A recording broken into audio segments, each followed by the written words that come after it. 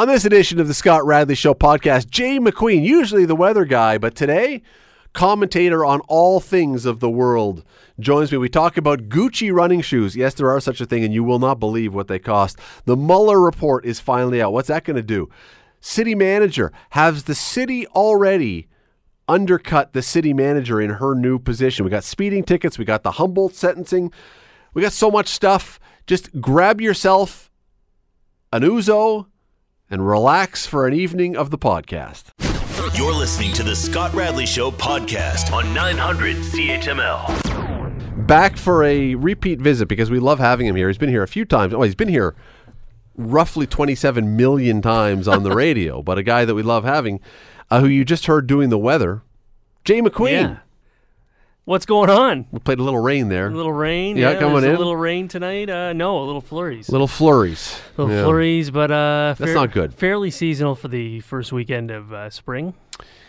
We need it to be more than seasonal. Yeah. We need it to be Arizona-like. But then you have the whole, people hate it when it goes from snowing to 25, right? Do they? Because they're like, what? I mean, they act like they do because they're like, where'd my spring go, right? You go from winter right into summer, and I am totally okay with going from winter to 40 Celsius. Yeah. If literally the ice is steaming because it's melting so fast, I'd be fine with that. You're all right with that? I'd be fine with that.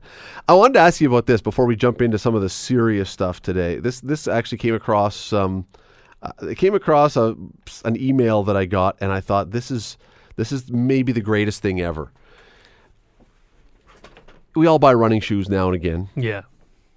Do you ever buy expensive running shoes, or are you like me? Are you a cheap running shoe guy? Do you buy like $200? Are you talking about running shoes? Are you talking about like dress shoes? No, running shoes. If you go out and buy a pair of sneakers. Yeah, sneakers. Are you buying $200 Air Jordans, or are you buying something you find on sale somewhere that fit and they're comfortable and that's good?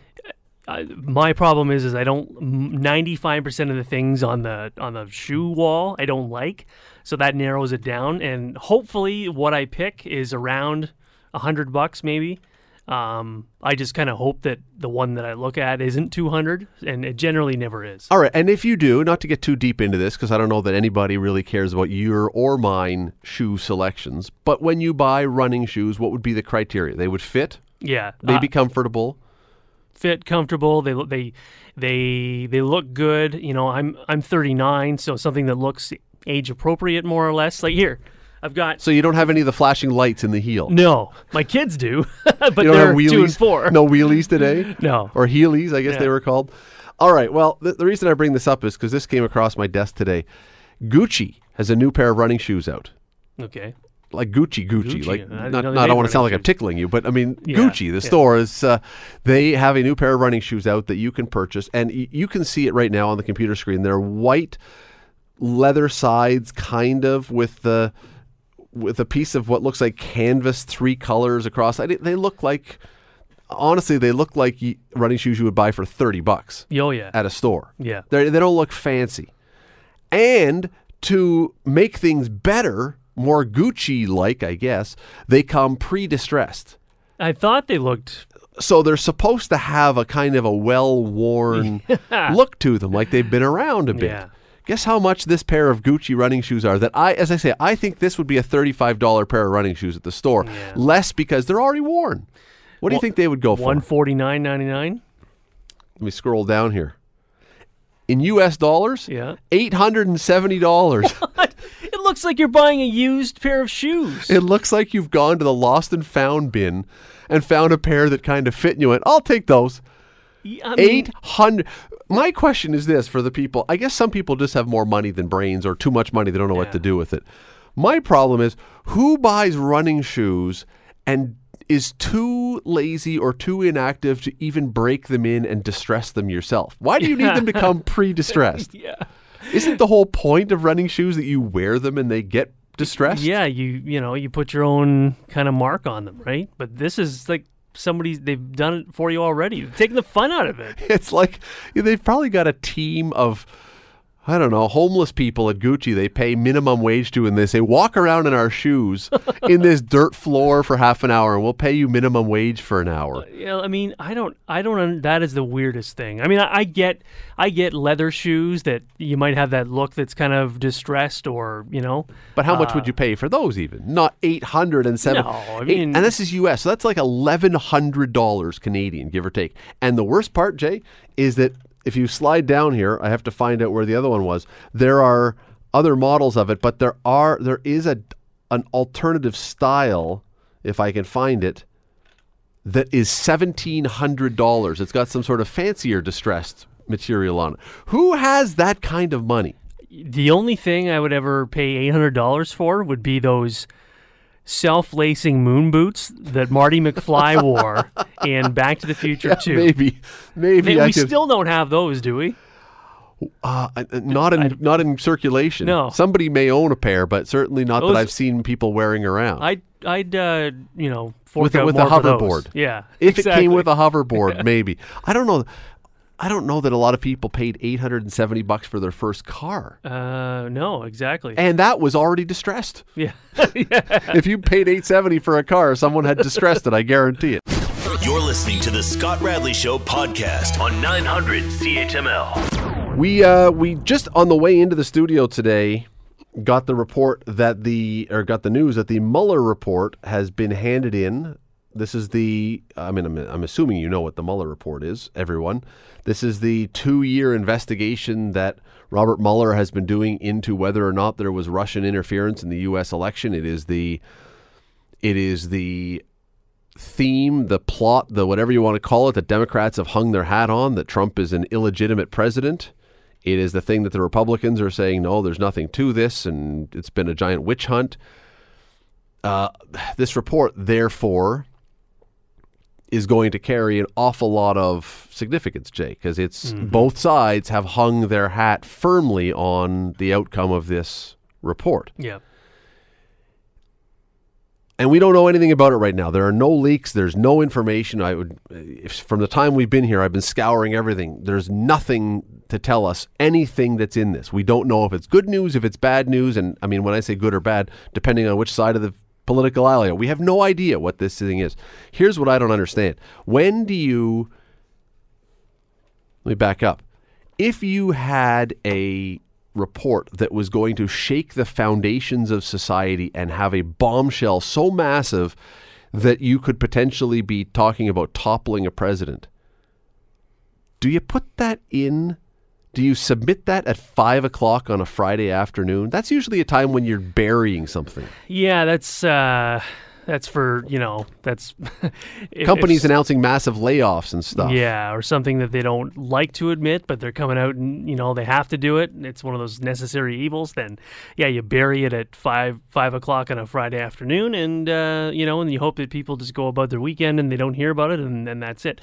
If it's something that, you really want to get traction on, then, you hope...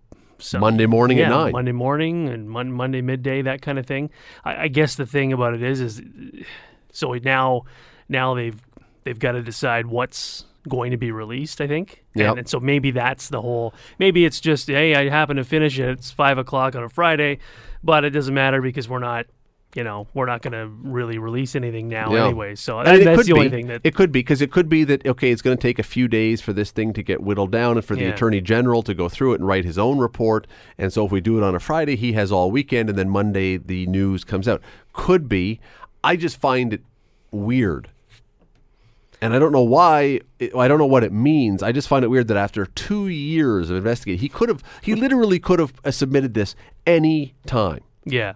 Anytime, and right on, and I'm not saying like 5-ish. He was at the door apparently at 5 o'clock handing this in. It is the time that is the weirdest time to do this. Yeah. Unless it was like Sunday at midnight or something. Yeah. Maybe he was going, He's got weekend plans? Yeah. He's checking into a Red Roof Inn somewhere next to a Tops or a Target. I just don't understand. That to me is weird. And when we're all trying to predict what this thing is going to say, and we don't know, that is an odd thing about it. The other part of this that I find really interesting, intriguing, and this is going to be talked about endlessly now. Let's play the two sides of this result of this thing. Let us say that he comes out with a conclusion that Donald Trump or people close to Donald Trump conspired with Russians to rig the election. What happens? Well, the initial thing is crap. Crap flies. Yeah, you have a constitutional crisis in the States, probably. Mm-hmm. You have probably calls by Monday morning or within 5 minutes of this thing being released for an impeachment and whatever else. I don't think there's any doubt about that. What happens if, on the other hand, the report says, we've looked into it, we may have suspicions, but there's nothing that we can prove here. There is no provable connection between any of this. What happens then? Do the Democrats say, okay, Mueller says there was nothing there, we're going to move on? 'Cause I don't think that happens. Yeah.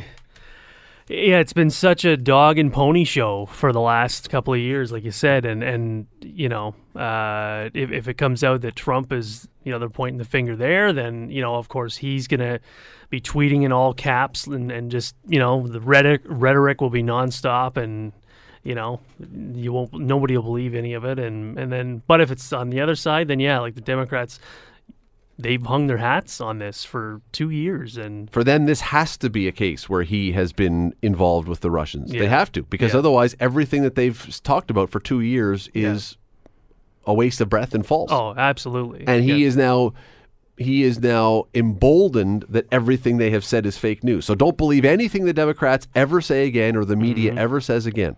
Yeah. What you have here is I don't know. As I said, I have no idea where this is going to go. No. Nobody does. I've been trying to find anybody who has any information. There is none. Robert Mueller knows. WikiLeaks? Robert Mueller knows. I guess his staff knows. Mm-hmm. The Attorney General maybe by now knows. Maybe he hasn't even got through the bullet points yet. I don't know. The other thing that came out of this that was I find very interesting, and it's because of there's a process here which I don't completely understand. But this from CBS News, which I find really interesting, and this is what we alluded to just before the break. A senior Justice Department official has told CBS News Mueller is not recommending any further indictments. That to me is, I don't know what that means, but it strikes me as, unless this report says Donald Trump personally dealt with Vladimir Putin or someone and personally arranged for Russian involvement and personally handled all this kind of stuff. If no further indictments are involved, I don't know what that means, but I find it hard to believe that would have been the case. When you're running for president, you don't have, whoever the candidate is, you don't have time to be doing all this kind of stuff and running the websites and doing all this. So you would think that if, in fact, Donald Trump had done something like this with the Russians, someone had to have helped him. Yeah, for him to do it all alone would be, be hard to believe that. So the fact that no one else is going to be indicted, I don't know what that means. I mean, for a 675-day investigation, and for, as steadfast as both sides were, there's got to be some. You want there to be some meat on the bones to this, right? And so, well, it depends which side you're on. Well, yeah. but you know what? No, I think that's fair, because even if you are a Republican in this one, you want the meat on the bone, because look, now you can say, theoretically, if it turns out that he says there was no orchestrated Russian collusion that I can find, you want to be able to say he spent 675 days with unlimited resources investigating and turning over every rock. What more do you want? There's nothing there. Yeah. You don't want there to be a gray area and then it's like, well, let's do another one, or where it just remains hanging in the air leading into an election. Yeah. So you would hope that one way or another, in short order, we will have an answer. Now, do you think, though, that this is going to in any way, and we kind of get to what we were saying before, but do you think in any way this is going to settle politics down in the States I don't. No, I mean, I think it's just going to be nasty and crazy. When's the election? Next November? 20. No, I think it's got 2 more years. 2 more. Yeah, I guess he's. I think it's 2 more years. Yeah. So, I mean, I think it's just the circus is just going to continue to roll. And, I don't think that it's going to, it's just going to ramp things up even more. If, however, if it turns out that this is found to be that there was not what was alleged, that there was not collusion, there was not Russian involvement, or not provable Russian involvement, I'll tell you something, you will have, after 675 days and all this money and everything else, you will have a president in the White House who feels now entirely, as I used the word before, emboldened. Because what member of the public is going to, who may be wavering, because you got the diehard Democrats, you got the diehard Republicans. If you're somewhere in the middle, after this, if they don't find anything, well, then why are we wasting our time on other things? They're just, it sounds like if there is some compelling evidence here, then you will have people who will say, look, he's illegitimate or he's illegal or whatever else. But if he's essentially cleared of this, I don't know what else you throw at him and have people go, oh yeah, for sure he did that. And everyone, because they're just going to keep pointing this, say, look, you spent 2 years and got nothing. Yeah, if you don't, if he hasn't done enough already to make you dislike him or hate him or be against him, and nothing comes out of this, I mean, there's nothing. The guy's like Teflon. You know? There is one other thing though that I do worry about this, and I'm not the only one who's mentioned this before. I read a piece in a magazine just the other day, and I've talked about this, and I don't want to say that I was a lone wolf on this one, but I really do worry that some of the pieces are in place and some of the attitudes are in place and those kind of things for maybe not an American civil war. I don't want to overstate the thing, but you're getting into some territory where the two sides can't agree on anything, won't agree on anything. And if this was to come out that either way, the side that doesn't have their side reflected, the side that doesn't get what they want out of this is going to be really angry. Yeah. I mean, up here we've got our own stuff going on, and there's... But it's not violent. No. Or not down there, rage. Yeah, down there it's really, it's... I try to limit the amount of stuff that's in my Twitter feed because sometimes I open it up and I feel like it's just... you need a bath afterwards. Yeah, but man, oh man, yeah, is it... Like, you're right, it's really just... You can feel the hatred and and it's just... And I'm not saying I'm not saying that my idea or my thought that this could lead to something bad is going to happen in the next month or 2 or 3. But the way things are going, where you've got these two sides dividing, where you've got such anger, you've got such distrust and dislike, and if someone tries to remove Donald Trump from office, there will be blowback. And if someone says he did nothing wrong here, there will be blowback. There's no peaceful end to this. Yeah, either way, it's... And when I say peaceful, I don't necessarily mean violence. There's no happy ending to this either way. No. You don't suddenly have an America that's going to hold hands and do Hands Across America like in 1985. Stand on the top of a mountain and sing "I Want to Teach the World to Sing." Buy everyone a Coke. I don't see that happening. It's not coming soon to a U.S. state near you. Let's take a break. Back after this. Stay with us. You're listening to the Scott Radley Show podcast on 900 CHML. So, Jay, interesting story this week, local story. Really, I found this to be a fascinating story and in the same time a bit of a troubling story because of where things may go with this. And I'm building this next little bit of our conversation off a column that Andrew Dreschel wrote in The Spectator. The background of this is that Jeanette Smith has just been chosen as the new city manager for Hamilton. She is now the top bureaucrat. She is going to be the first woman to hold the position. And that you would say, fantastic. We've got a well-qualified woman who is now taking this top bureaucratic job. That's a really good thing. We're opening the doors. Everybody's got opportunities. It shows everybody that we've got opportunities. All that is good. Here's the part that I wonder about.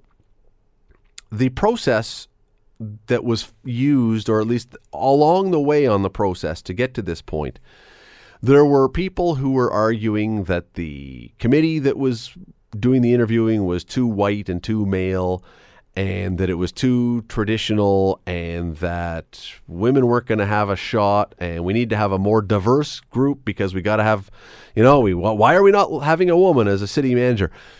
And as Andrew points out, and I think there's a valid point in this one, it seems to me that when you start going down this path of publicly having this discussion and talking about diversity and talking about gender equality and all the rest is not a bad thing.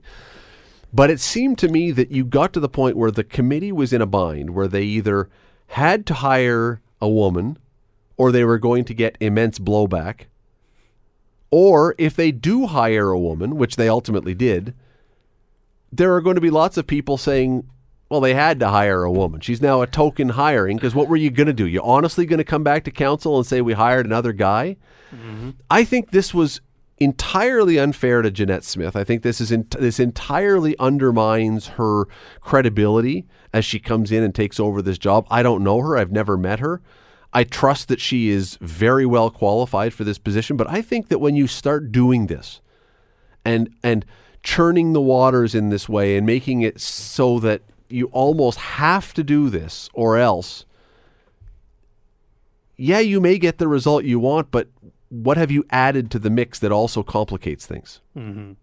Yeah, it's right. It's like stirring the tanks. It's, you know what I mean?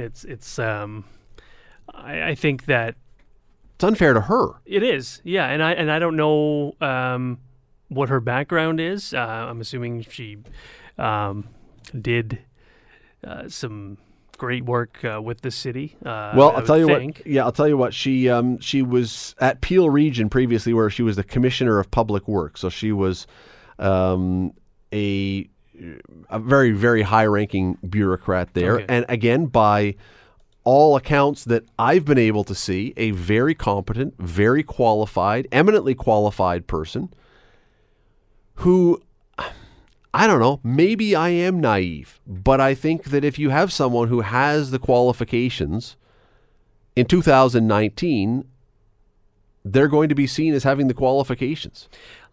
What I want, if I have a company and, we all pay enough municipal taxes, thank you very much. What I want is for somebody to hire the right person, the best for the person. Job. Yeah, the best person for the job. Doesn't matter what color, doesn't matter what gender, doesn't matter what height or weight or interests or philosophies. Yes. And I mean, am I being naive by thinking that in 2019, of course there's going to be times when that doesn't happen. We know that. The world is not utopia. The world is not perfect. Yeah. But by and large, are we not doing that? By and large? Feel free to let me know. Radley at 900CHML.com. If you think that it's a sure thing that had this not come out there, that they would have hired a white guy, let me know. But here's the problem with that. Here's the issue with my point. If a white guy had been the best person for the job, and because of this pressure, we have now hired someone who wasn't. I'm not arguing that. I'm not suggesting that. Mm. But if that was the case, are we doing ourselves favors? Are we doing her a favor? Are we helping women by then hiring someone who isn't the person who should be getting the job? You need to hire No, you have to, and women wouldn't want that either. They wouldn't be, if my wife was applying for a job and she was the fifth best candidate and the other four were men, I don't think she would sit there and say, oh, you know what, these four people were way more qualified than me, but you should have hired me for the job. I don't think she would. Common sense says we all want the right person to be hired. But yeah, the problem is, like you said, is that, I don't think if they had hired a white guy for this job, there would have been huge blowback after this has been created. And again, I want to stress, I am not right now saying that Jeanette Smith is not the best person for the job. I don't know her. I am trusting that she is the best person for the job, and that's why she got it, rather than the fact that she's a woman. Yeah. And that's what we want in this city and in this province and everywhere else. If you are the most qualified person, and see, here that's equality. Yeah. Equality is not saying we've got to hire a woman this time. Yeah. We have to. It has to be a woman. Or what if she's not most qualified? Doesn't matter. That's not equality. Do you want equality, or do you want preferential treatment? I get that there's been inequality. And Agreed. And I also understand that I'm a white guy sitting here talking about that, and so are you. But do you want equality, or do you want preferential treatment? And I'm happy that it worked out the way that it did, and hopefully we come to see that she's a great pick for the job. I don't know who else they interviewed and considered, but I hope that she was the best. I just candidate. hope that it hasn't. I hope that this has not undermined her credibility and her everything else before she even starts. Yeah. You're listening to the Scott Radley Show podcast on 900 CHML. We talked about this earlier in the week. I had Alan Cross on here, music historian. Oh. Alan was on, and we talked about Woodstock 50. Are you familiar with Did you hear about Woodstock 50? I heard that the 50th anniversary is coming up. August 16, 17, 18. They're having it at Watkins Glen at the racetrack there.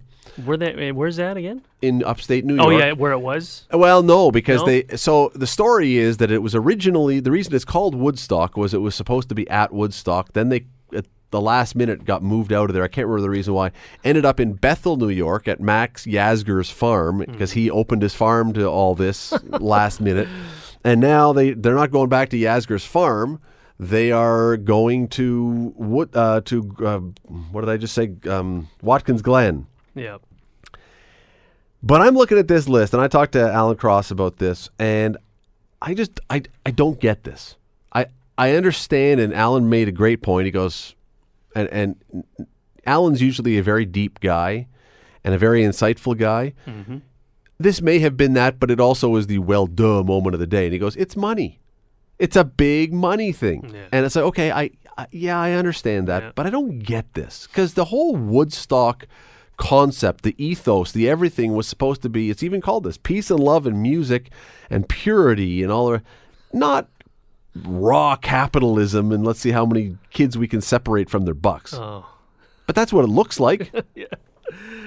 I mean, do you get it? Well, first of all, I was going to say, who's playing it? Like, well, who are the big people? Because I didn't even hear that. The big people? See, this is tricky, too. Miley Cyrus, does she count as big person? Yeah. If she's topless, I suppose. John Fogerty, who, he's got to be 80 now. Oh, yeah, he's... Which, I mean, and now, here's part of the funny, as I go through the list, I won't go through the whole list. You've got Miley Cyrus, who, I'm not sure who she appeals to, but it's a young audience. Yeah. John Fogerty, who I don't know that the young audience has ever heard his music before. Akon, I've heard of Akon. Yeah. Chance the Rapper. You ever heard of Chance the Rapper? I have, but makes me think of Chauncey Gardner. Couldn't name a song of his. But then there's some of the great names: Soccer Mummy, Nashco, and Medicine for the People. Heard of them? No. Country Joe McDonald. And it's 1, 2, 3. What are we fighting for? That was the one from Woodstock. Yeah, that'll be him. Courtney Hadwin. She was on America's Got Talent. She's anyone who watched America's Got Talent will know her. She's like a 14-year-old Janis Joplin wannabe. Amigo of the Desert. Liz Brasher. Hot Tuna. Some names I'm not allowed to say on the air. Earl Sweatshirt. This sounds pretty awful. Well, it sounds... Now, see, here's the thing. You are 39. Yeah. I'm older than that. Will, who's on the other side of the glass, is less than that. This is clearly, it seems, not a Woodstock 50 for... Now, I'm too young to have been at Woodstock. I was 2 years old when it was on. Okay. The original time. But it's not for me, clearly, unless I want to go see and sing along with Country Joe McDonald for one song. Yeah. I don't know if it's for you. Will, would you say this is for you? Is this falling into are all these bands in your wheelhouse? Some of these bands are for a younger set than even myself, but yeah, I've known a good portion of the bands you're listing there, and I would say it's closer to my age range. Yeah, Greta Van Vliet will be there. I like Greta Van Vliet; they're very good. And new you know great what? rock band. You made the point before, Scott, that this Imagine Dragons. Jay-Z. if they're trying to bridge the gap, then Greta Van Fleet's a very good one for that because they're guys younger than me, I think, who try to play like old school stuff that would have been at Woodstock. I think it is. I think you were saying that before. They're trying to bring everyone together. I just don't know who is going to go. I don't know who this is going to appeal to. Yeah, because if you're trying to cover all the bases, I don't think you cover any bases. Yeah, it's just too broad and watered down, right? And too, I don't know. Like at the first Woodstock, did they have any 75-year-old guys playing? Probably not. And I think when you try to, the beauty of this thing was this, the originality of it and all that. When you try to reincarnate it, it just becomes a mess of. Now, yeah, it's like who are you catering to, right? Somebody who's 20 or somebody who's 70, and what I said to Alan, and this is the part, leaving aside the lineup, I mean, who cares? Again, I've never heard of, and I feel badly about this, I feel old now, I've never heard of at least half of the people on this lineup. That, to me, is less the issue than why do you have to try to replicate a moment? Yeah. Woodstock, for better or for worse, Woodstock is seen as a moment, as a bellwether or a signature moment for a group of people, for a generation. Why can't we just let them have that moment and say, hey, we're going to do something else that's really cool so that we have a moment? Yeah. I don't get it. There's no creativity, it seems. Do we need to relive SARS stock? He mentioned that one. Did he? And Alan said that, and he goes, we've never tried to do that again. We're fine with letting that be that moment. Yeah. Yeah. AC/DC stealing the show. Yeah, think back. I mean, Woodstock to me is one of those moments you could probably think of 10 or 12 or 15 of those things where you say those were the moments in my life that I really, if you were old enough, I remember. Yeah. We're not going to try and reenact a presidential assassination. No, hopefully, we may someday go back to the moon, but I don't know that it ever is. It can't be like it was with Neil Armstrong. Do something different. Do something new. Do something that's your generation, not just trying to latch on. I almost find it sad in a way. Yeah. Well, sooner or later we'll have Woodstock 100. Well, no, what's the one the one that was in the Bohemian Rhapsody movie, the big concert. Oh, Live Aid. We'll have Live Aid. Well, we did. We had Live 8, remember? Oh. Unique. Yeah. Your own idea. It's fine. It's good to come up with something new just occasionally. You're listening to the Scott Radley Show podcast on 900 CHML. Jay, there was the conclusion to a terribly, terribly sad story today. Of course, the sentencing for the Humboldt Broncos bus crash. The truck driver sentenced today to 8 years in prison. When you heard that, is that a number that is high, low, right on the money? Where do you stand on that one? That is a number that is low. You think so? Yeah, I'm just hearing that for the first time now.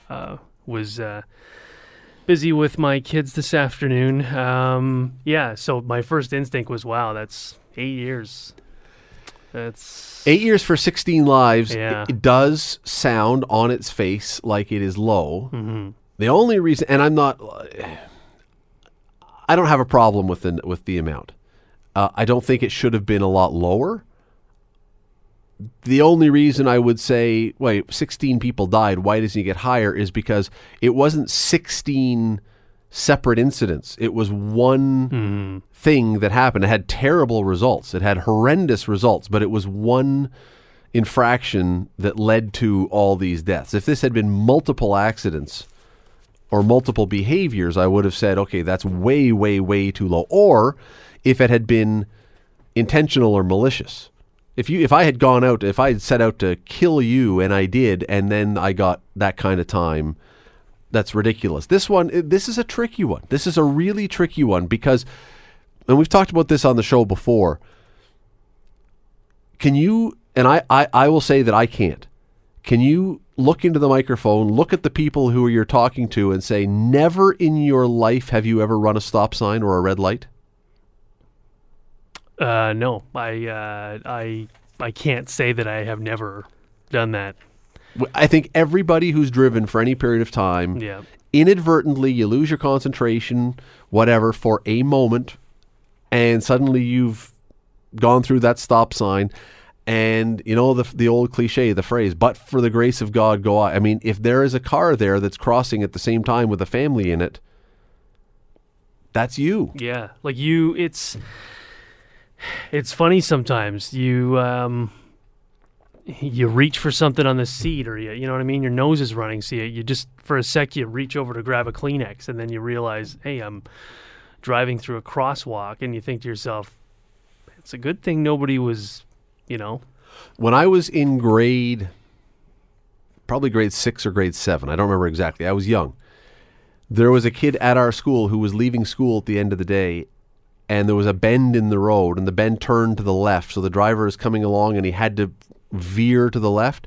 There was a bee in the cab of his car or truck or whatever it was, and he was distracted and didn't make the veer and went straight and hit one of the students at the school and killed him. Yeah. And I guarantee you that driver, when he left home that day, didn't think, I'm going to be a maniac. I'm going to be a jerk on the road. He was wrong. Yeah. He lost his concentration, and when you're behind the wheel of the car, he was wrong. But it was not a malicious act that he did. And so with this one, I'm not going to argue that 8 years was too heavy, because there is a penalty to pay for all those lives that is lost, and just for the, you know, you have to. But at the same token, you know, I heard people today say he should have got 30 years. It's like, did he have a chance to explain? I don't know if he spoke in court today. I don't know if he did. I know. Well, here's the thing: he pleaded guilty on basically the first opportunity and admitted his guilt, and didn't put up a fight, and didn't have a trial, and didn't make anybody have to go through that, which showed remorse. At least that's typically how that's perceived within the courts, that if you do that, that's remorse. Whether you're on your phone, whether you fall asleep, whether you just decide, I'm not going to stop this time. And even now, being on your phone, I would think, would be a different scenario, because we've got so much stuff going on now telling us, don't be tweeting, don't be on your phone. It's against the if for people who don't remember, and I'm sure most do, the story was that he had a tarp on the back of the truck that had come loose and was flapping, and he was looking in his rearview mirror or something, and and wasn't really paying as close attention as he should have, and blew the stop sign and hit the bus. And when I say funny, not funny as in hilarious funny as in ironic funny thing is, had that Humboldt bus not been going through the intersection at that moment, he would have made it all the way. He would have gone home, and at the end of the day, and nothing would have happened, and we would have. And so it's not that he ran the stop sign that made this a story. It was that he ran the stop sign at the exact moment someone else happened to be coming. There was, whether you call it fate or bad luck or whatever, it was. So let me go back to something that I have had this. This has been a burr in my saddle now for a long time. Again, not arguing that the Humboldt guy should have got off with any kind of scot-free. Even though it was just an accident, not a malicious thing, there are prices to be paid for behavior. Last night, Sergeant Kerry Schmidt from the OPP, if you're on Twitter or if you watch the news, you always see Sergeant Kerry Schmidt, who's sending stuff out, sends out a tweet with a photo of a police officer. I don't know if it was him, but a police officer's radar gun, showing that a 19-year-old young man from Oakville was pulled over on the 403 in Mississauga, where apparently this is the only place this happens. It's always in this area, going 254 kilometers an hour. I read that is takeoff speed for a jet airliner. It is, okay. It's also speed that there is zero chance that if someone changes lanes in front of this guy, if anything else happens, if they break up in front of him, no chance he can stop. No chance. And so I'm going back to the point that I made before, and I'm going to reiterate it because I think today with the Humboldt thing, it's worth mentioning again. I don't have a problem with the guy from Humboldt getting 8 years because of what happened and because of the loss of life. I think it's stiff, but I'm okay with it. But he didn't do anything malicious, and it was an accident. This kid did something malicious. If you're driving, you don't accidentally get up to 254 kilometers an hour. Yeah. He knew what he was doing. He knew he was risking people's lives. He knew he was putting his and other people's lives at risk. And if he gets convicted, he's charged with stunt driving, I think. He'll maybe lose his license for a year, get a fine. Mm-hmm. That, to me, is, on this end of it, wildly unacceptable. Yeah, that is... And again, the difference between, it being an accident and doing something on purpose. And when you're driving a BMW late at night when there's less traffic and you knowingly get it up to 254 kilometers an hour, knowing full well that anything over 150 and your car is getting seized, but you're going to go another 100 over that. I mean, that, yeah, like you said, that has the potential to be catastrophic in terms of, because you can't control a vehicle at that speed. If he hits a wrong bump, if he hits a pothole or anything, I mean, you are launched. Yeah. And that is the kind of thing that if I was on the highway, that would make me want to go after the guy, drag him out of the car, and beat the crap out of him. Except we couldn't catch him. At least right. Yours and my car wouldn't go that fast. Exactly. Together. Yeah. We could put our both engines in the car and it wouldn't go that fast.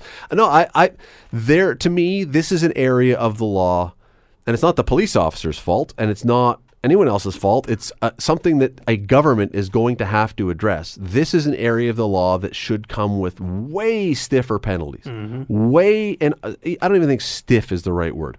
Way harsher penalties. If you are pulled over going over 100, let's just come up with a line of 100 kilometers over the limit, which I think is more than enough leeway for you to say that was not an oopsie. Because we've all driven along and somehow you get 25 over the limit and you're like, oh, how did I get going? Yeah. 25, you can somehow get pulled into traffic. Mm-hmm. Oh, yeah. 100 kilometers over, there's no accident. No. If you are caught going over 100, to me, you should have your license taken away forever and a few years in jail. And I have no qualms about saying that. Yeah, I'm on board with that. Yeah, there's no place for that kind of driving out there. There's too many people on the road. There's too many families. That the implications of something like that. If you want to drive your car that fast, then there's probably, I don't know, get into amateur racing or something like that. Except mom or dad probably wouldn't let you drive the Beamer around the track because you might bust it up. Yeah. I guarantee you that this 19-year-old, first of all, probably not his car, probably mom or dad's car, and didn't tell them he was going to be doing this when he took the car out for a drive. My dad was just you know what I mean? Oh, I know exactly what you mean. I would be a hood ornament on that thing.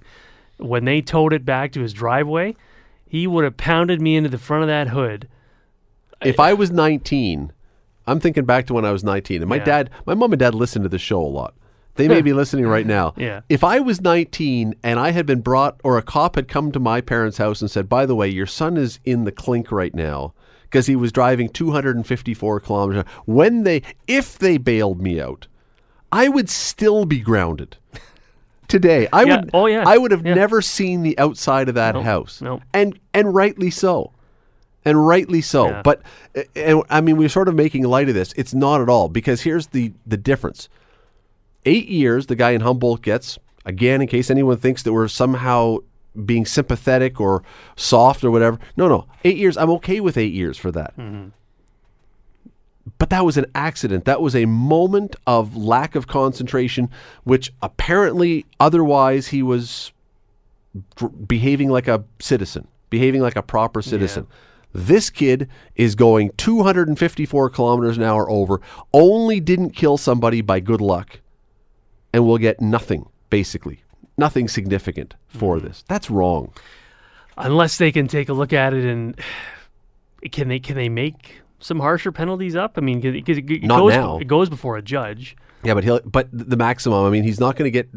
I would be shocked if he got jail time. Mm-hmm. He'll get a fine. His insurance will be insane. But if he's driving a BMW, he probably can afford it anyway. Yeah. I mean, even if you were that's the Highway Traffic Act, right, as opposed to criminal code. Again, if you were to take a bar that is high enough that there's no chance that someone is going to be able to say it was unfair. Mm-hmm. But if you have eclipsed the speed limit by 100 kilometers an hour, it seems to me that should no longer be a highway traffic act thing. That should be a criminal code thing with significant penalties. And just in case, we got to go to break, just in case anyone thinks you guys are talking about this, but it doesn't happen very often. Why are you wasting all your breath on this one? Well, let me just tell you about another text that Kerry Schmidt sent out today. Mm-hmm. In the GTA this year, now I don't know if he means in the past 12 months or since the beginning of 2019, so I can't speak to that. But let's give the benefit of the doubt and say it's 12 months in the past. There are 450 street racing charges in the GTA. Yeah. I'm hoping that's in 12 months, not in... I'm going to go out on a limb, having been the police beat reporter before, and I know how police like to release these things, and I have a feeling that that's just 2019. 450. They probably get 5 or 10 of these guys a night. Well, he says, we can, 6 cars a day. So you'd be right. Yeah. It would be just for this year. 6 cars. So 6, and street racing is not for speeding. It's for really excessive speeding. And I'd have to check, there may even be a technical line, like we talked about, a certain number of kilometers an hour over the limit. But you're talking about someone who is driving not just fast, but maniacally fast. Mm-hmm. Clearly it's not like it's 1 or 2 people. Something needs to be done that would tell people, you know what, driving this fast is just not okay. Yeah, 50 over the limit, and they get you for the street racing, I believe. So maybe it's time for, instead of 50 over the limit for speed racing, it's 50 over the limit, and as I say, you're in jail for a year, and then every 5 kilometers after that, you get another month. Yeah. You're listening to the Scott Radley Show podcast on 900 CHML. Jay, let me ask you the question that has been puzzling me now for several days. There's a lot of questions that puzzle me, but this one in particular. We've been following this SNC Lavalin story for weeks and weeks and weeks now. We all know about this thing. We're not going to dive into the details of the story. People know it. They are interested or they're not interested. Whatever. We may get back into that later. But there was an interesting interview that Jane Philpott gave to Maclean's magazine. She was the one who stepped down from the cabinet. And she gave an interview to Maclean's magazine this week saying there's a lot more to know about SNC Lavalin. We should allow Jody Wilson-Raybould to speak. The stuff going on here, stuff you don't know about. And she went on, and she absolutely hammered Justin Trudeau and the government. Here's what I don't understand. She and Jody Wilson-Raybould, who have both taken a stand on principle to step down from their cabinet positions, are both saying they are running as Liberals in the next election. And meanwhile, they are both torching their own party all the way up to the election. What am I missing here? If you are this offended by what your government did, should you not be running for another party or as an independent? Yeah. And if you're not that offended by what they did that you can stick around, then why are you flaming them left, right, and center? Well, that doesn't make any sense at all. I mean, if you want to, I get that you still have constituents and you still want to, represent your riding and all that stuff, but how can you, fly the company, the party banner if you're going to be torching them like that? Like that doesn't make any sense. If you're saying that they are dishonorable and dishonest and did wrong things, and you keep saying this over and over, how do you affix yourself to that? If you knew your boss was doing something illegal, and you told the world, oh, my boss is doing this that's illegal, Well, are you going to quit? No. I want to work for him again. Yeah, like it doesn't. Yeah, that is bizarre. I don't know what the strategy is there. Is she hoping that Trudeau gets ticked off enough that he'll just say, I'm stripped. Can he strip her of the? Oh, he can kick her out of caucus. Yeah.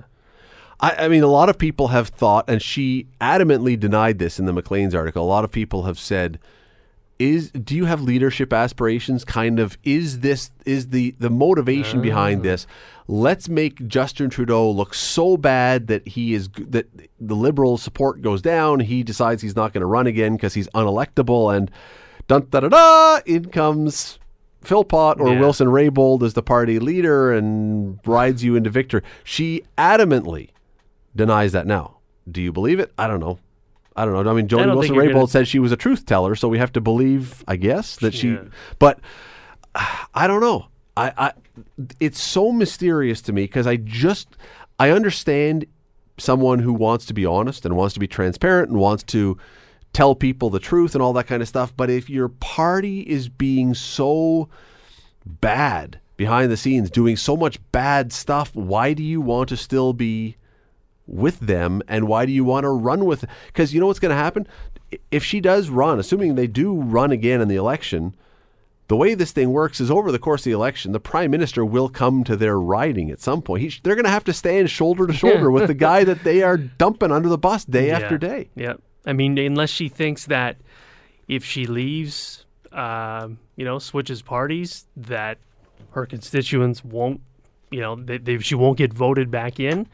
Is it a self-preservation thing? Maybe. I mean, she doesn't even have to switch to the Conservatives or the NDP. She could run as an independent, and then. Now, to your point, if that happened, and then down the road, let's say Trudeau loses the next election. I still think he's going to win it, but let's say he loses the next election. Does the party welcome her back with open arms if she's left, or are they saying, "Good riddance, you did this to us. Don't come back to us"? I mean, if you're badgering them enough, like then why would they take her back? It does. I can see why that's a question that's been on your mind for several days. They seem to have taken, on the face of it anyway, they seem to have taken this strong, principled stand. We can't remain in cabinet because of the bad things that we think you've done. And everybody has applauded them and said, wait, that is amazing that you would stand down from your lofty position on that point of principle. Mm-hmm. But then they seem to just go completely against that by saying, but I'm going to stick around and collect my paycheck and all the rest of it. So I don't know. I don't know whether these are the two most principled women in the world or whether they are playing us somehow in some weird way that no one has figured out yet. Well, they're keeping you up at night, right? Well, I haven't lost any sleep over this. I haven't laid in bed thinking about Jody Wilson-Raybould for all that. Yeah, don't do that anyway. But I just don't know. It's a complete baffler to me, and I'm waiting.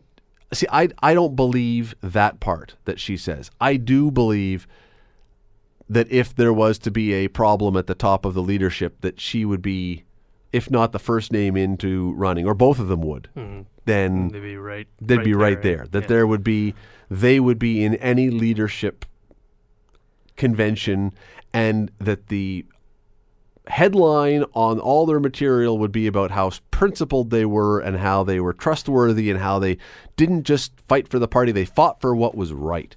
That's exactly what they'll be. Mm-hmm. We're liberals, but we are not liberals blindly. We want the party to do the right thing. I just don't know how you run for that party if the guy that you're saying has led you into dangerous and improper territory is still at the head of that party. It's like in the States. I don't, there's Democrats and there's Republicans, but then there's Donald Trump. And I mean, I don't think you could sit there and ask Democrats and say, hey, look, guys like Reagan and, were they this the worst people ever to run the country? they would probably say no. And so some would. Just with, I don't know, with her. Yeah, I just think I lost my train of thought there. No, the whole thing. That guy went south of the border. That's what happens. The whole thing makes you lose your train of thought. Yeah. It's an interesting one. And look, anyone who's got a theory of this, I'd love to hear a good theory, because I don't understand it at all. I don't understand how you are so principled that you have to step down from your job, but not so principled that you have to step down from the party when it's the party's behavior that caused you to step down from your job. If you've got a theory, Radley at 900CHML.com, RADLEY, Radley at 900CHML.com. I would love to hear it, because right now I'm just very puzzled.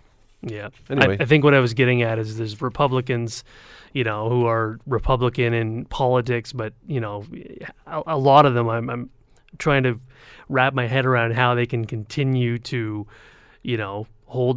keep their positions with the leader that they have. I mean, just the way he is and everything he says, and just, I think the answer to that simply is that politics in the States, especially, it's getting like this here too, but politics in the States is so divided now that if you are a Democrat now, it wouldn't matter if Ronald Reagan came back from the dead and who won 49 states when he won re-election once upon a time. You just can't vote for that person because he's a Republican. Yeah. And it doesn't matter who the Democrats put up on the ballot. You cannot, if you're a Republican, vote for a Democrat. Yep. So it doesn't matter if the person, man or woman, is a good candidate, is a bad candidate. You could put up Attila the Hun, and whichever party had put him as or her as the candidate, that's who you're going to vote for. Yep. So, but I like to believe we're not quite there yet. Well, yeah, I would hope. I like to believe, but I'm not sure.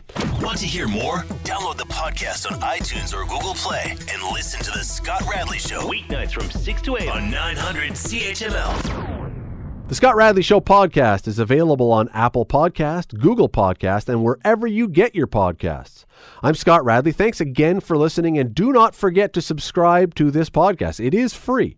You will never miss an episode, and also be sure you rate us and review us. Whatever you think of us, we'll take it. Thanks for listening.